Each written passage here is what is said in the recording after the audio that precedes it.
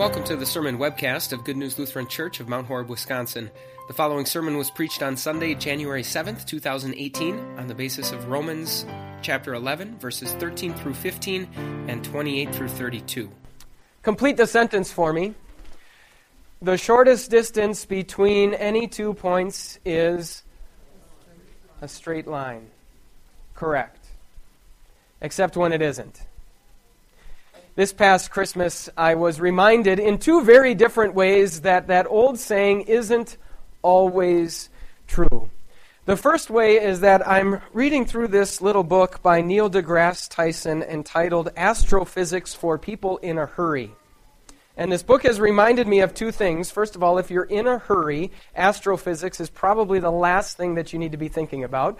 But it also reminded me that when you are dealing with non-Euclidean geometry, as in when you're talking about the shape of the universe, or when you're talking about Einstein's general theory of relativity, then all of those rules that you learned in your high school geometry class basically get thrown out the window, and all kinds of strange things start happening, like you have parallel lines that actually converge on one another, and the shortest distance between 2 points is never a straight line.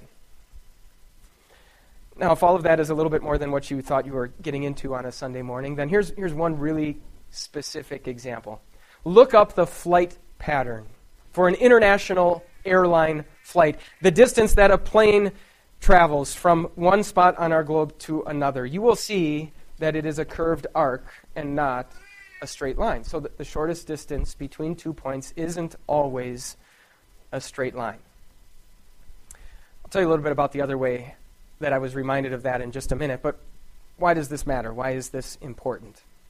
Well, today we're starting this new worship series entitled Quest, and in it we will see how all of us, in a very real way, are on a quest. We are searching for deep and profound things for our lives, things like identity and community and certainty and purpose for our lives. And in this series, we are going to see where we can not only find those things in small measures, but in full and abundant measure. Spoiler alert, it's Jesus. But as we get that series started today, we have a very important question to answer.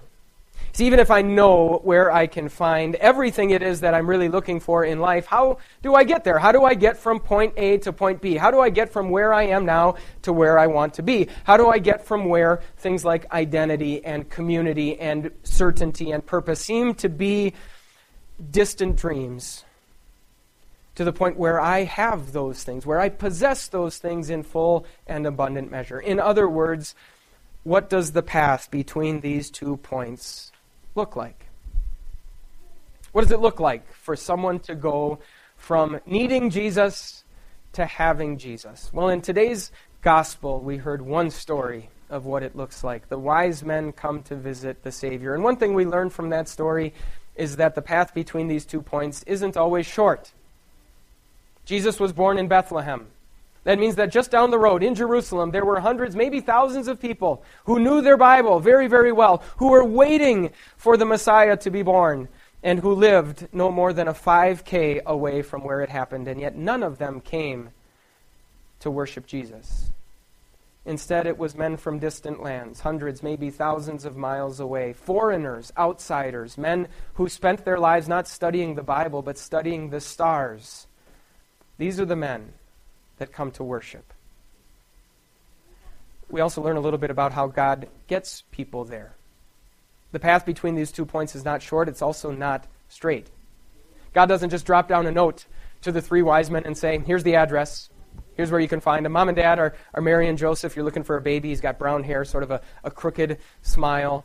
There's construction, by the way, on Route 80, and so you might want to avoid that as you go. And by the way, take a couple of gifts along. It'd be nice to show up with gifts in hand. Here you go. No, instead he causes a star to appear. He uses the star as a signal to bring them all the way from the east. And then when they show up in Jerusalem, the place where you'd expect a king to be born, the capital city, he uses a stark, raving, mad, power-hungry king named Herod to get them the final leg of the journey, to point them in the direction of Bethlehem. And then he uses that same miraculous star to bring them to the exact house. I won't even get into how the message that a king was coming had made it all the way to their nation, wherever they were from, that probably happened centuries earlier and has an elaborate tale of its own. The path between these 2 points is often not short, and it's often not straight. So I told you there were 2 ways that I was reminded of that this past Christmas. The one was the book on astrophysics. The other one was this: a Rubik's Cube. Astrophysics and Rubik's Cubes. That was Christmas at the Bowers house this year. So Noah got a Rubik's Cube for Christmas, and so of course we had to figure out how to solve it. And of course the solution to a Rubik's Cube, like a lot of things these days, comes with a little help from YouTube. Here's what I learned about a Rubik's Cube. At first, it's really, really easy. If you know what you're doing, you can get all of the white pieces, for example, on one side. It starts out pretty easy. But then as you get further and further into it, it gets more and more difficult. Because not only do you need to get one piece from where it is to the spot where it belongs, but you need to do so without messing up any of the pieces that are already in place. And so the closer you get to the end, the more elaborate and difficult the moves get. You can see that this one is almost solved. There are just a couple of pieces that are out of place, and yet this is the move that it takes to get it there. I'm a little bit nervous. It goes like this. Right, up, counterclockwise, right, up, right, up, right, up, counterclockwise, right, counterclockwise, up, counterclockwise, right, twice. There it is. There it is. So the closer you get to the end, all of that, thank you, all of that, just to move the last couple pieces around. Now, you might be thinking to yourself, what does this have to do with anything? Is Pastor Bauer just looking for an excuse to show us that he learned how to solve a Rubik's Cube? No, believe it or not, this is a very deep, profound, theologically astute illustration of what Paul is talking about in these verses. See, part of what Paul is talking about in these verses is what he calls election. You maybe noticed that word when I read the lesson before.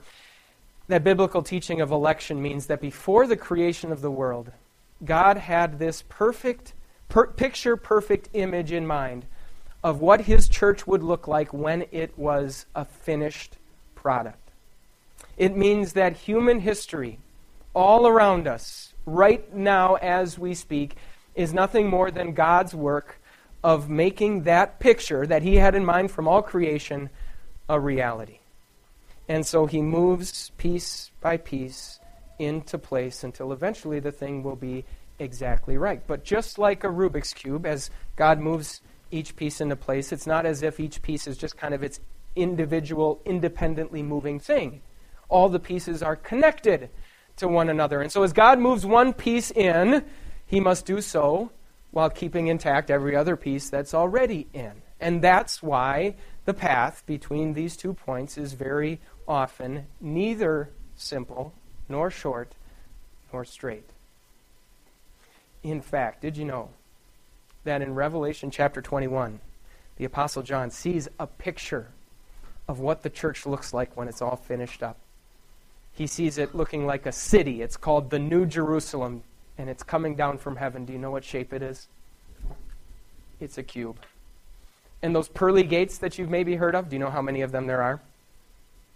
There are 12, 3 on each side. Now, all of that's just kind of a lucky coincidence, of course. But it does mean that this isn't a bad picture. It's actually a pretty good picture for what this doctrine of election is all about, for the picture-perfect image that God has of his church, and how and why he gets every piece eventually into the place where it belongs. Paul told another story. We heard the story of the wise men. In these verses, Paul tells a story of how that happened among the people that he was writing to. He's talking about how this happened after Jesus went back up into heaven. As Paul and the other apostles went out into the world to tell people about Jesus, when they came to a city, each and every time they would do the same thing. They would start in the synagogue, and they would tell the Jewish people about the Savior. But almost without fail, each and every time, those Jewish people, by and large, rejected the message about Jesus. And that is what triggered Paul and the other apostles then going and taking that message to the Gentiles. And unlike the Jews, the Gentiles were converted to Christianity in droves, hundreds, thousands of them. But in these verses, Paul says the story's not done.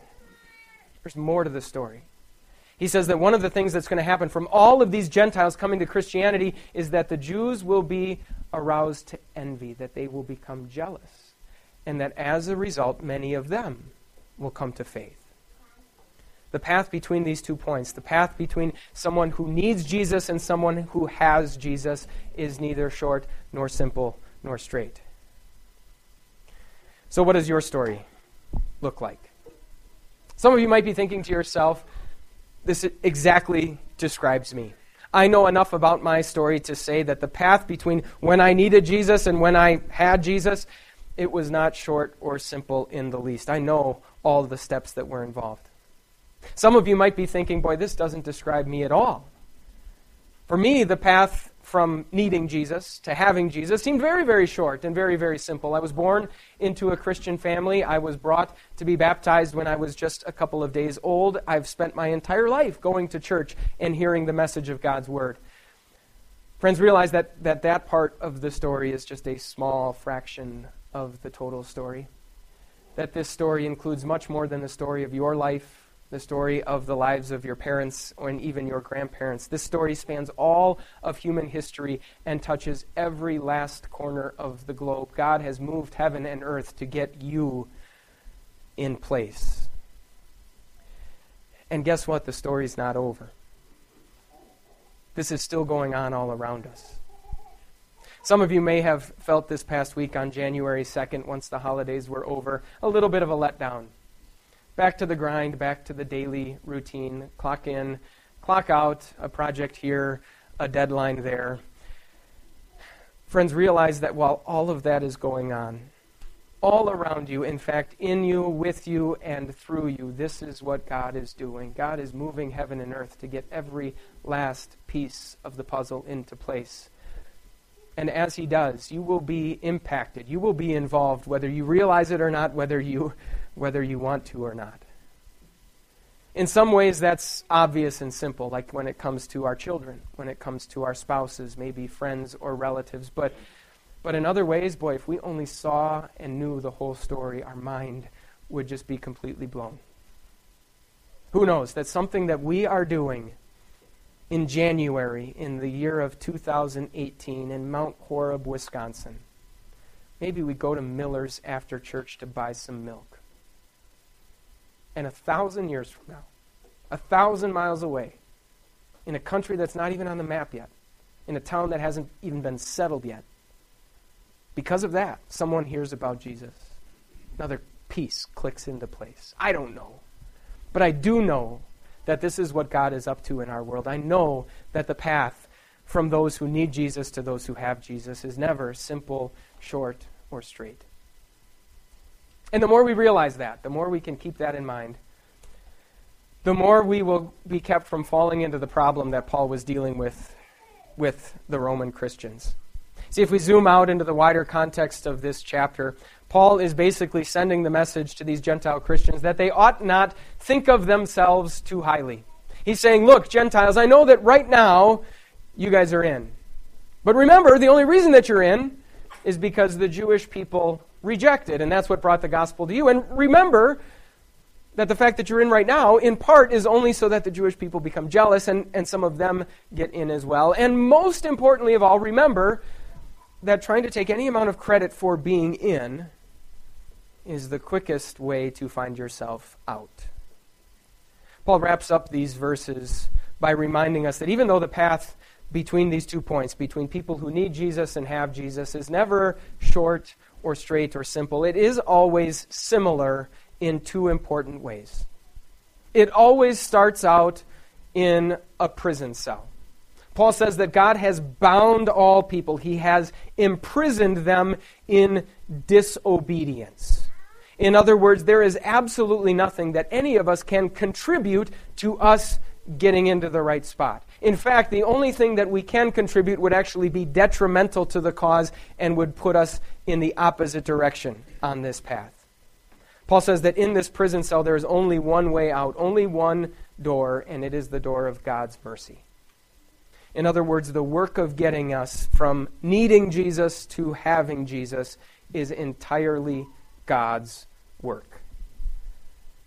It is so very easy for us to look at where we are, that we are in. We are where we need to be, and look at other people who are not in, or I suppose we should say not in quite yet, and think that somehow we deserve credit for that. Somehow it's something that we did or something about who we are that is the explanation for that. I look at me and where I am this morning, and I look at someone else, and I could give you a few reasons why I'm here in church and they're at home sleeping. No, if we realize what Paul is saying here, then we will be spared from even a hint, even a shred of arrogance about ourselves or condescension toward other people. All of us have been bound in the prison cell of disobedience, and there is only one way out. It is God's mercy. There is only one door. And thankfully that work of getting us from needing Jesus to having Jesus is God's work alone. As we continue with this series, Quest, remember that. As we talk about finding things like identity and community and purpose for our lives, things that maybe seem a long way off, things that maybe in your life seem difficult or even impossible to find, remember this. Because even though the path from where we are and where we need to be is never short or simple or straight, it is a path that God has proven time and time again that He can get us down. Time and time again, in story after story, He has proven that He can get the job done. Amen. For more information about Good News Lutheran Church, visit www.goodnewslc.org.